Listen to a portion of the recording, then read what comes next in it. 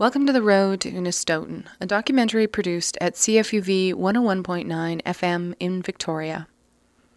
Hi, I'm Liz McArthur. In July 2014, I got on a converted school bus with a group of activists to travel 1,200 kilometers from Victoria, BC, to the Unist'ot'en pipeline blockade in northern BC, near Houston. These are the interviews and sounds of the journey. This segment uses audio from radio-bed.com. Visit their site for more interviews like this. Hi, I'm Freda and Toghestiy. I come from the Unist'ot'en clan, Toghestiy, also known as, and I'm appointed spokesperson from my chiefs and have been making decisions under directions of my chiefs and provide info to them from industry and anybody else that wants to try and access these lands. Freda is one of the people who lives at the Unist'ot'en camp year-round. She explains that the protocol on the bridge is based on free, prior, and informed consent. At our bridge, we have a soft blockade, and we stop every person that's coming in and ask them the questions: who are you? Where are you from? How long do you plan to stay if we let you in? Do you work for industry or government that's destroying our lands? And what kind of skills do you bring? And how will your visit benefit my people? And mainly industry would have trouble with the sixth question and how they would benefit my people. And some people have been like outright rude and refused to answer the questions that are locals. And I'm pretty sure it's got a lot to do with privilege and racism. So they right off the bat start coming in us, confronting us and they refuse to answer the questions, so we just ask them to just stay calm and ask them to turn around and just go. That if you can't answer any questions, sorry, we're not going to let you in. And a lot of them think they have just as much right to this territory as us just because they grew up in the area. But other than that, some people are answered the questions successfully, and we have let them in, like a guide outfitter that has a cabin back here. We've actually, because they've been friendly and even share the meat with us that they get, so we allow them in because that's a benefit to us. They're giving us meat. Other people that are just wanting to go pick berries or just go for a boat ride in the lake, we allow those people in because they respectfully answer our questions and agree to tell other people what we're doing here. It's something that our people have done for time immemorial, so we're just reinstating it as it's been sitting dormant for so long that we're just doing it again because our ancestors did it for thousands of years. Even in between clans, we weren't allowed to go into other clans' territories. In groups of 5, we walked to the center of the bridge and stood in the heat over the Morris River in front of 2 people who'd been trusted to carry out the protocol, while camp leaders Freda and Toghestiy went into town. We were individually asked questions about why we were there and what we would offer the camp. Once we'd answered to their satisfaction, we were allowed to cross into the camp. No one was turned away.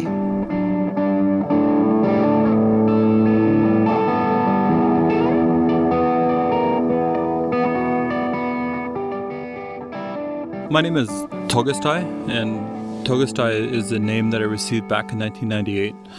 And it's a hereditary chief name that belongs to my clan, which is the Unist'ot'en, or the fireweed of the Unist'ot'en nation.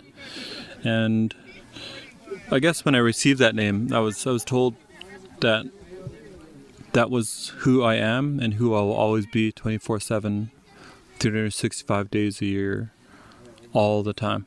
And I could never behave or conduct myself otherwise from my previous identity that I had before I took that name on. So I took that very seriously, and I was raised culturally by my grandparents.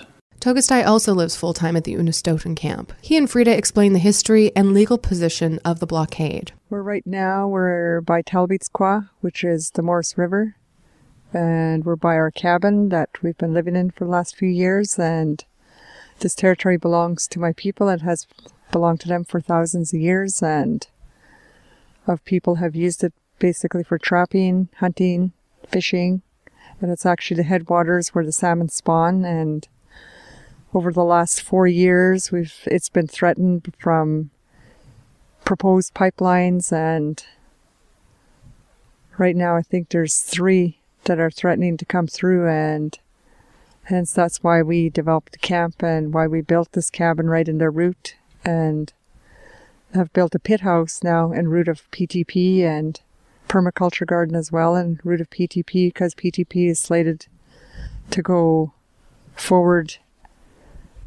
sooner than any other projects, and even though our people have said no, they're still trying to force their way in, so that's why we have the soft blockade here now.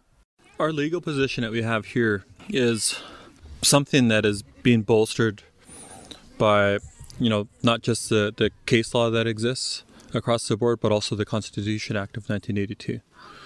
When the Constitution Act of 1982 was developed, and our people rose up at that time and said, you need to include us in the Constitution. It forced the Canadian government to change their own rules. The epicenter of the way they conduct themselves, the Constitution had to recognize Aboriginal people and their spaces. So Section 35.1 is one of those things within the Constitution that provided that for us. So when the government adopted and entered those parts of the Constitution into the Constitution, our people suddenly had a lot more legroom and freedom and rights for the first time in this oppressive colonial state, to proudly stand before everybody and say, we're still not gone, we're here, and we're not going anywhere. But that's not where it ends. That's not the end-all, be-all of the entire thing.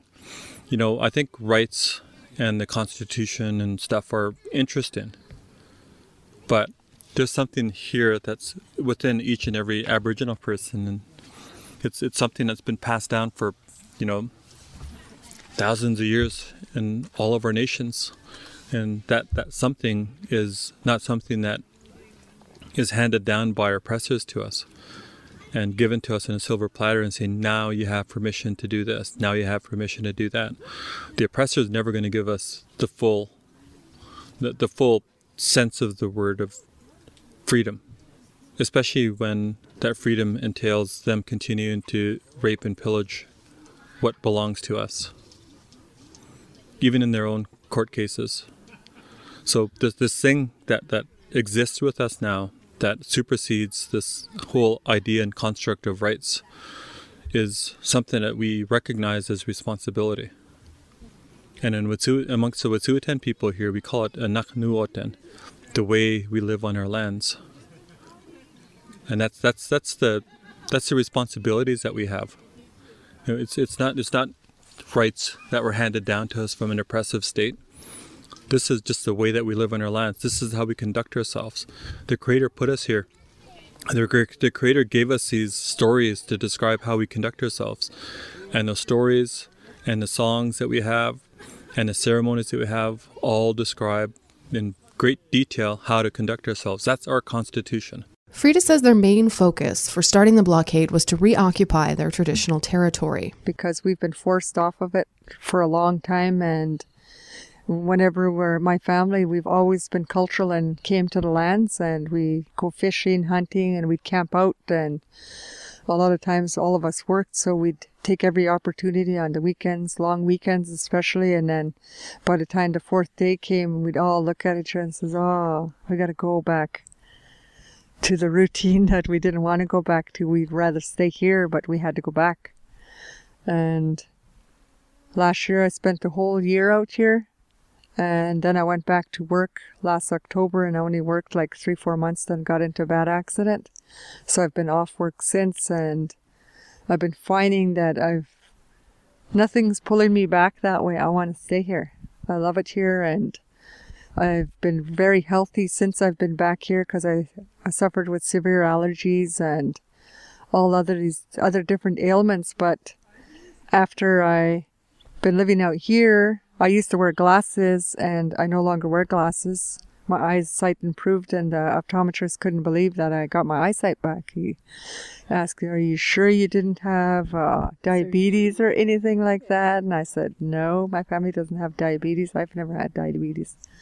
So I just got my eyesight back, and my allergies have been minimized. I used to have to pop allergy meds every day, and I haven't had to take any allergy meds since I've been out here. So we talk about sort of the land as being medicine. Yeah, so the land is medicine. And from when I got in that car accident in January, I was going to physio, chiropractor, and I felt like I was spending a lot of money, but I wasn't getting results. So I said I should just go back out to the land, and me just hiking and being connected is going to make me better, and I already feel better, and I couldn't make a fist. Going to physio and being out here, I was forced to use this hand. At my daughter's home where I was living, everything's automated. You just flick the switch, you just turn on the tap. Here you have to work for everything, you have to grab. And I thought if I come out here, then I'm going to be forced to do everything and get my muscle tone back in my hand. Mm-hmm. And it has been helping. I wasn't never able to make a grip, so it's getting there, and that's due to the land, and that's why I feel a lot of my people are sick, because of this lifestyle we're living now is not our lifestyle. And our hopes is to run education camps, to try and call them reconnection camps, to reconnect our people back to the land is our ultimate goal. And my niece that was here with the newest Unist'ot'en baby, she's gonna graduate next year because she's just got 6 more months to finish her internship, and she's gonna be a psychologist, and her dream is to build a lodge out here, a healing lodge, and work with the youth. And that's one of our bigger goals for this area. And we want to run camps, like I said, and bring our young people out here, bring our young families out here, teach them the things that we know, because of residential school, that a lot of the substance abuse and drug abuse has left a lot of them uneducated within our culture. And we're hoping to start running culture camps right now. Our tribal office runs culture camps, but they rely on government funds. And we're saying we don't need government funds to run our camps. We want to try and raise our funds here and not charge our people and bring them here and just have the funds to feed them, and maybe run economic development initiatives. We said ecotourism, and maybe raise the funds that way, so that way we can feed the people that we bring out to train. And we need a little bit of funds to sustain ourselves too, because we can't fully self-sustain ourselves out here. And as you saw with the camp, everything did not come off our land. We had to go to the grocery store to buy a lot of that food, because there's only so much we could pull out of the garden right now, because everything won't be ready until fall. So during one of the workshops, Toghestiy talked about people getting the wrong impression about the atmosphere at the camp, something Freda commented on as well. One person tells 10 people, and then those 10 people tell another 10 people, then you got 100 people that got that wrong message. And we invited some people in here before, and then word came back to us that they were going around telling the teaching staff and other people in my home community that this is like a really violent and unsafe place to go, that they wouldn't send their kids here and things like that, and made it sound like it was a really unsafe, that we were real militant. And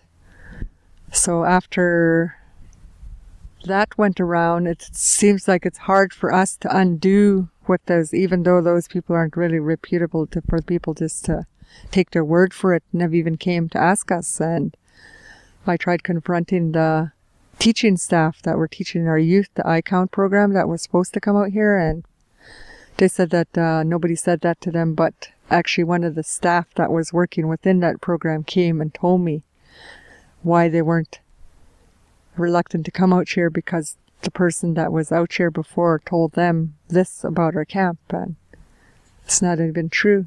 So we'd like to tell people to come and check it out here themselves, because you can't go like everywhere, even all those tabloids, even with the movie stars, all of those are never, half of them are not even true. So it's the same thing. You can't believe everything to be truth. If you're questioning something, you should go check it out yourself and not just go by somebody else's opinion, and come and see how wonderful it is here, and hear from other people that have been here that it's not a militant place and a violent place to come. It's where everybody shows love to one another and solidarity, because we all have, and we're all in the same frame mind about protecting our waters, protecting the trees, protecting everything here, so that the future generations, not just the Indigenous people, everybody in this world is going to suffer if we as a people don't come together and start doing something different. Stop doing things and stop promoting industry in the name of jobs at the destruction of the earth so that it can kill our children and kill your children. The camp does pose difficulties for the people who stay year-round. We're by Talbot's, which is the Morris River, and we're by our cabin that we've been living in for the last few years, and this territory belongs to my people. It has belonged to them for thousands of years, and people have used it basically for trapping, hunting, fishing, and it's actually the headwaters where the salmon spawn. And over the last 4 years, it's been threatened from proposed pipelines, and right now I think there's 3 that are threatening to come through, and hence that's why we developed the camp and why we built this cabin right in their route, and have built a pit house now en route of PTP, and permaculture garden as well en route of PTP, because PTP is slated to go forward sooner than any other projects, and even though our people have said no, they're still trying to force their way in, so that's why we have the soft blockade here now. In addition to the new bunkhouse and the permaculture garden, at the work camp in May, a traditional pit house was also constructed. Well, I spent 17 or so days excavating with shovel, and I worked every day, all day long, alongside some people that only worked 2 or 3 days, then went back to permaculture and then came back, and then sometimes we'd switch over and help permaculture dig out some roots and rocks they were having trouble with. And we took out massive boulders out of there, and it was physically hard work, but at the end of it I felt like I was young again, because felt so strong from all that physical work. And to me, if you're physically active as well as eating healthy, you're going to live a longer and healthier lifestyle. And unfortunately, I wasn't able to help too much in the last spring camp because of the car accident, so I'm still recovering. Can't do too much with my injured back, and still even now, it's still hard for me to do stuff because I can't bend over, so it sucks, but I've still managed, and probably didn't even look like I've been in an accident with all what I just zipping around all the time. I just have so much drive to make sure everything goes and everything's coordinated and our guests are well taken care of. And so yeah, that's just the way our people are. When we have guests, we ensure that they have a comfortable stay and that they're safe and that they will have something good to say when they leave, and sharing our messaging with everybody so that they in turn can share with 10 people, then 100 people turns into thousands of people will hear about what it is and how we are here, that we're not a bad group of people, that we're human like everybody else, and just want our lifestyle back, which has been taken away for a long time when we're forced onto reservations. I call reservations prison, because every one of us have band numbers and prisoners have numbers. All of us are given numbers, and we were confined to a small piece of land, yet we own 22,000 square kilometers, and all of us are put into tiny tracts of land, and they extract all these resources and make billions of dollars, then they throw crumbs at our bands to operate on, and it's not even enough to operate on, and then now they want to monitor every penny they spend. Now they don't even make pennies, so so yeah, that's, to me, the government, Canada, owes our First Nation people way more than what they loaned them for the treaty process. They keep saying our tribal office owes them this treaty money, and I say, bullshit, we don't owe you nothing. You owe us, because you've taken so much off our lands already and destroyed so much.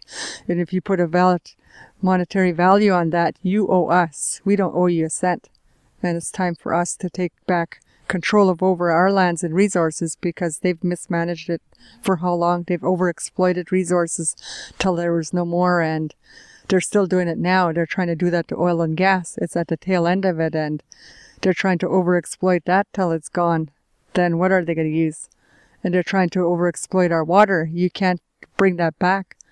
Every human being in this whole world needs water, and if we destroy every piece of water here, we're all going to die. Mother Earth will survive, but we'll die. So people need to think about that. What can you do to make that change? You can't keep going the same way and saying jobs, jobs, jobs.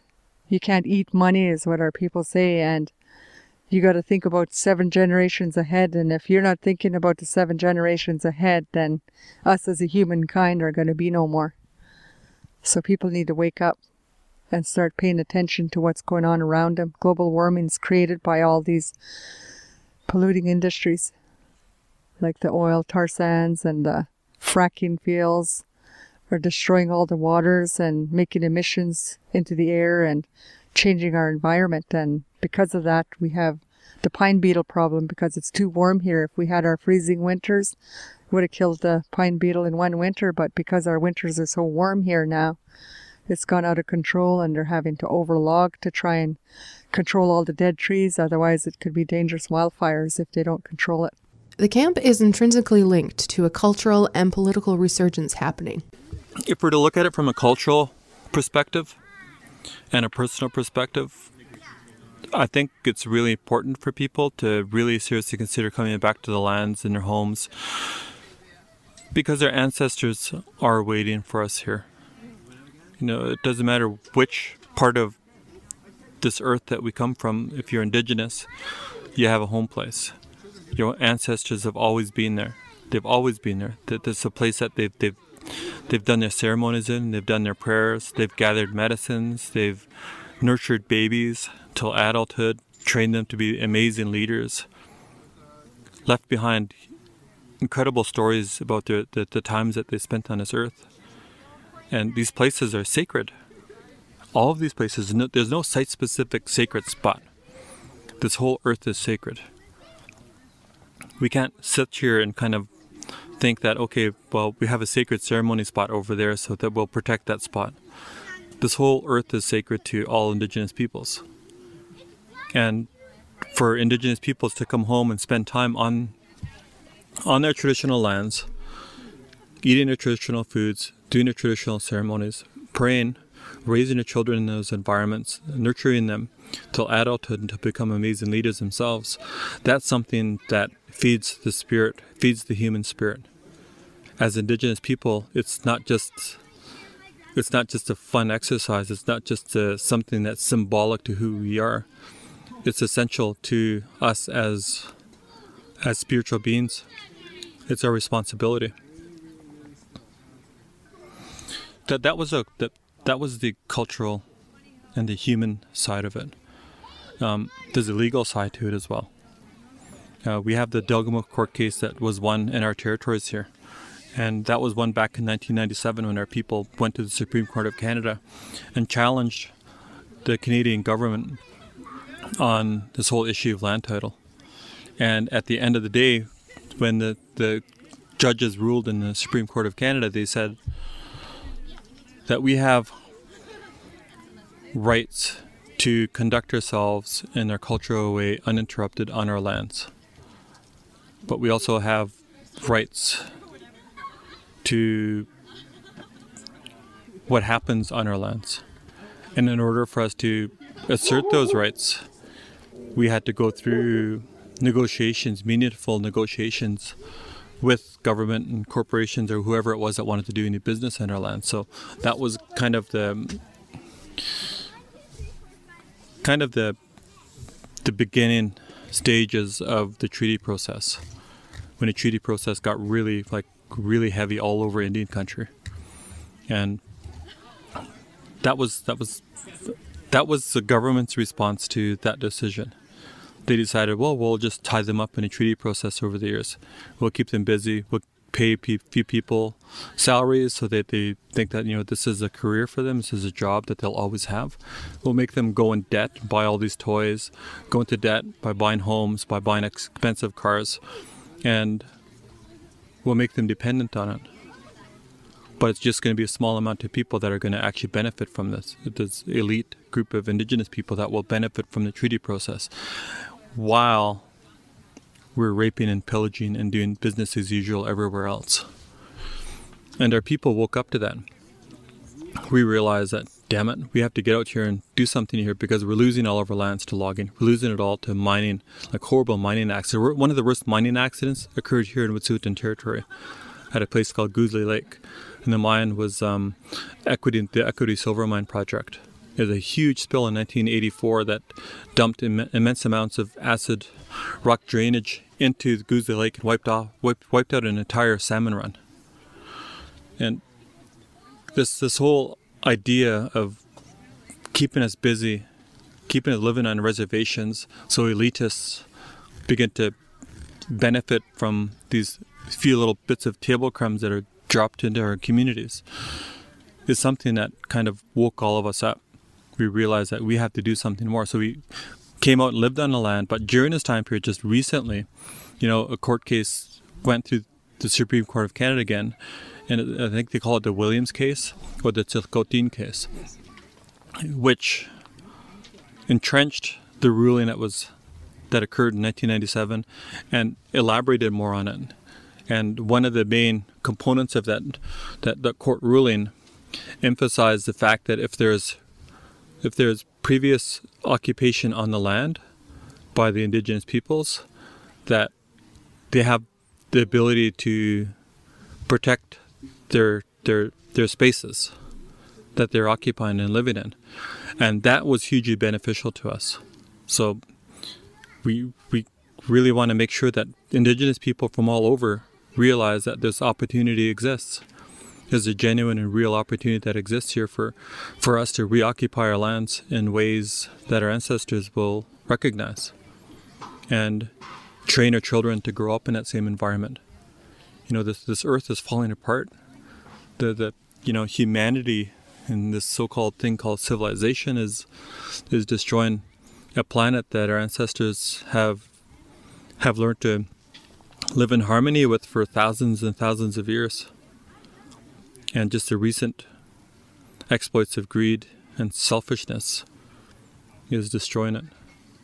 And we don't have the choice anymore. We need to go and occupy our lands.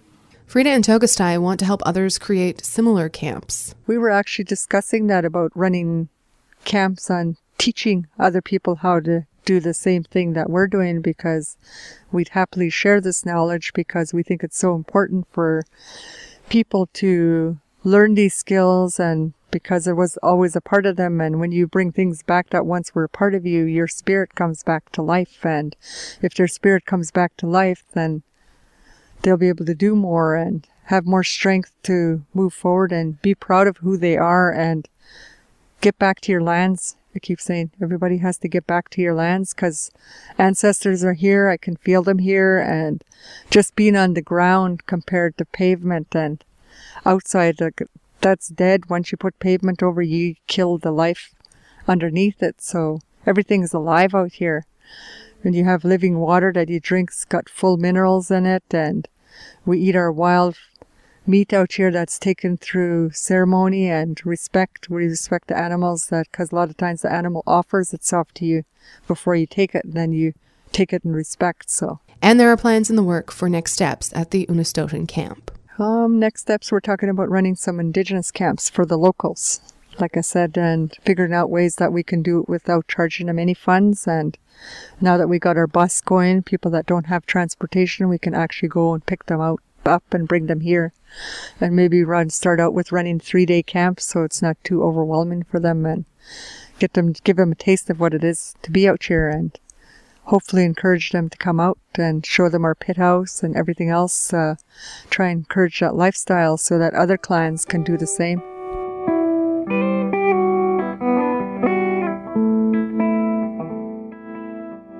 Thanks for listening to The Road to Unist'ot'en. This documentary was made possible with support from CFUV 101.9 FM in Victoria.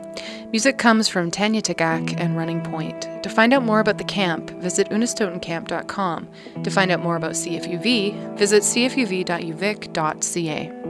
In the segment, you heard audio from radio-bed.com. Visit their site for more interviews like this.